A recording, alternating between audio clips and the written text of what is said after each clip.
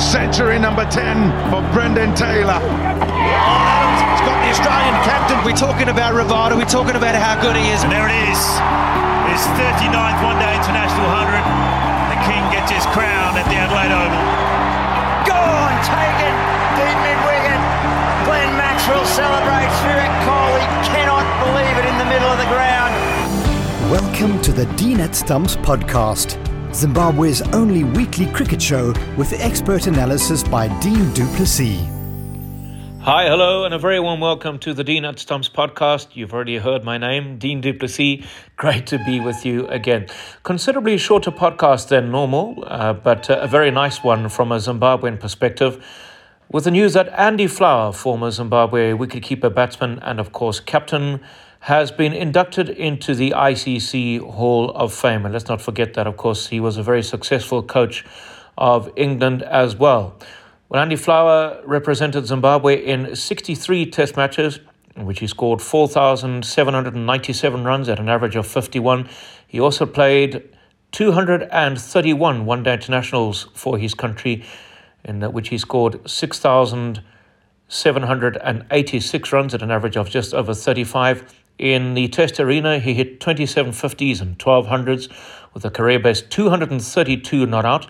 And while in the one-day international circuit, he hit 55 50s, goodness me, but only 400s. I guess that was the only one thing he would have been very disappointed about, with a career best of 145 against, again, India, would you believe it? So he certainly seemed to enjoy the Indian bowlers. Well, I was very lucky enough to catch up with Andy Flower shortly after he had been inducted into the ICC Hall of Fame. He didn't really have a great deal to say because he was rushing off to a game, a PSL game. Of course, Andy Flower very involved in the coaching setup in the PSL. Naturally, he was very, very proud and happy with his achievement. I am delighted. I'm proud. I mean, it is a nice recognition.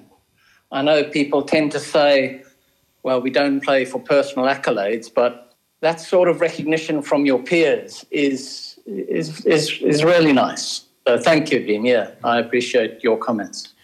And then, of course, you I suppose share the Hall of Fame with a number of very good cricketers. Somebody who you would have played against on a number of occasions. Another very good wicketkeeper batsman, Kumar Sangakkara. But to name a few, so you are really with some really illustrious names as well, aren't you? Yeah, totally. I mean, he's. We did the induction together. It was really nice to share it with him, actually, being a wicketkeeper batsman as well. His output and his effect and influence on Sri Lankan cricket was immense.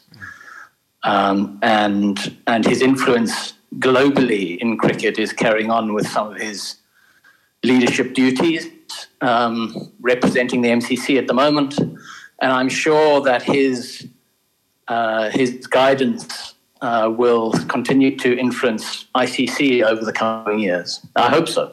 Andy, in your citation, it also alludes, it talks about your innings of 232 not out, still the highest score by a wicketkeeper batsman. It talks about the fact that, you hold every single record in terms of the most test runs scored by a Zimbabwean, one-day international runs scored by a Zimbabwean, your one-day international debut where he scored 115 not out. There's a whole bunch of very, very interesting stuff. Please compare that. So please compare your playing career to your coaching career, your success as a coaching career with England. Well, my playing days were incredibly exciting. I mean, we were just joining international cricket in '92, and it was lucky that I was 24 when we joined the international scene, because I don't think I was ready beforehand. So personally, I was very lucky, and I think looking at it in the round, I think we as a nation were quite lucky to be given international test status at that time. And we really embraced it, and we embraced the responsibility of playing for Zimbabwe and representing Zimbabwe and doing Zimbabwe proud. So that was a huge motivation for all of us around that time. And then also being able to test oneself against the best players in the world. I mean, that is a huge motivation and really drove me from an individual perspective. And then you ask about the contrast with coaching. Well, I find coaching very, very rewarding as well. It's great fun. It's a real professional, excellent, interesting professional challenge.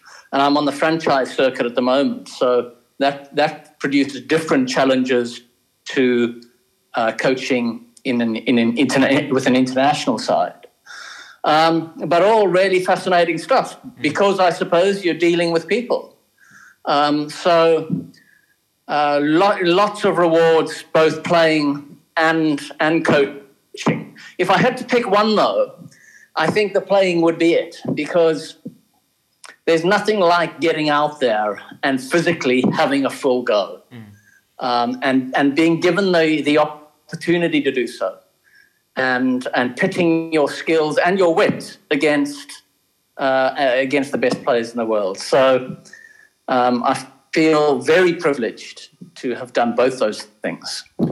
So I've already alluded to the fact that there have been some wonderful standout performances. You know, that 232 in Nagpur was very good. I remember the back-to-back Test hundreds against South Africa, for example, against a very good bowling attack. But would I be correct in saying that maybe your favourite one would still be that first Test win against Pakistan in 1995? Would that be a correct assumption? That would be absolutely accurate, Dean. That was, I think, the proudest moment of my career, because we won the Test match, and it was our very first Test win, and that made it incredibly special. You know, we were all training as hard as we could train, given that a number of our guys then were not professional cricketers, but they were incredibly professional about the way they went about their business. And then to sort of justify our international Test status was a huge thing for all of us. And because I was captain, I felt it as keenly as anyone. So that was very special. And then the second special thing about it was that Grant and I put on that record partnership for brothers in Test cricket. And the fact that I always enjoyed playing with Grant, not only because I think he was the best coach I had and sort of kept me in line a lot of the time. But after spending hours, days, weeks and months playing in the garden or on the beach together, we were there fighting against Wasim Akram and crowd and digging ourselves out of trouble from, I think we were about 40 for 3. Yes. In the first innings of the game. So they were incredibly special moments, celebrating afterwards in the dressing room, celebrating with some of the administrators that had fought so hard and worked so hard in the amateur days, and then in our early professional days to get Zimbabwe the international status that I've already been talking about. And seeing the pride that they had in getting our first Test win. It was a very, very special time. I want to get back to the Hall of Fame, Andy, because, you know, in Hall of Fames, we have the Rock and Roll Hall of Fame. Many American sports have halls of fames, but it's taken the ICC a little bit of time. You know, they haven't really adjusted and adapted to it as quickly as other sports around the world have. Finally, it's happened. Well, fine, you are in the Hall of Fame, but what is your thoughts on it? Do you think it is a good thing in terms of encouragement for the rest of cricketers? I would say undoubtedly. I think, as I mentioned earlier in the call, I think peer recognition and peer respect is a huge driver. It certainly was for me as a player, and I think it is for others. You want people to respect what you do, how hard you've worked, whether you can find solutions to problems out in the middle, whether you can train yourself up to be able to deal with the highs and lows of international sport. that peer respect, I think, is quite a big driver for a lot of players. And this is an extension of that. This is the peer respect, I suppose, from being voted on by the Hall of Famers to join them, and a recognition of a certain influence and that you've had on the game over a number of years. So I don't think people are going to necessarily think about it in the future as a future motivation. Right. But I think as a recognition and part of the history of the game and part of the culture of the game, it's a really pleasant recognition to receive, and will become, as you say, it's fairly recent, and will become something that is looked upon with great pride by individuals and the game in general. You're listening to Dean at Stumps, hosted by Dean du Plessis. And a delighted Andy Flower talking about his induction into the ICC Hall of Fame, and incredible achievement by the former Zimbabwe Test captain and indeed one-day international captain. Now, if you'd like to get involved, and perhaps you maybe would like to sponsor the Dean at Stumps podcast, that certainly would be greatly appreciated. And if you'd like to do so, why not follow me on Twitter at Dean_Plessis, and you can get in touch with me, send me a DM, a direct message, and let's see how we can improve and extend and expand this podcast, which is the Dean at Stumps podcast.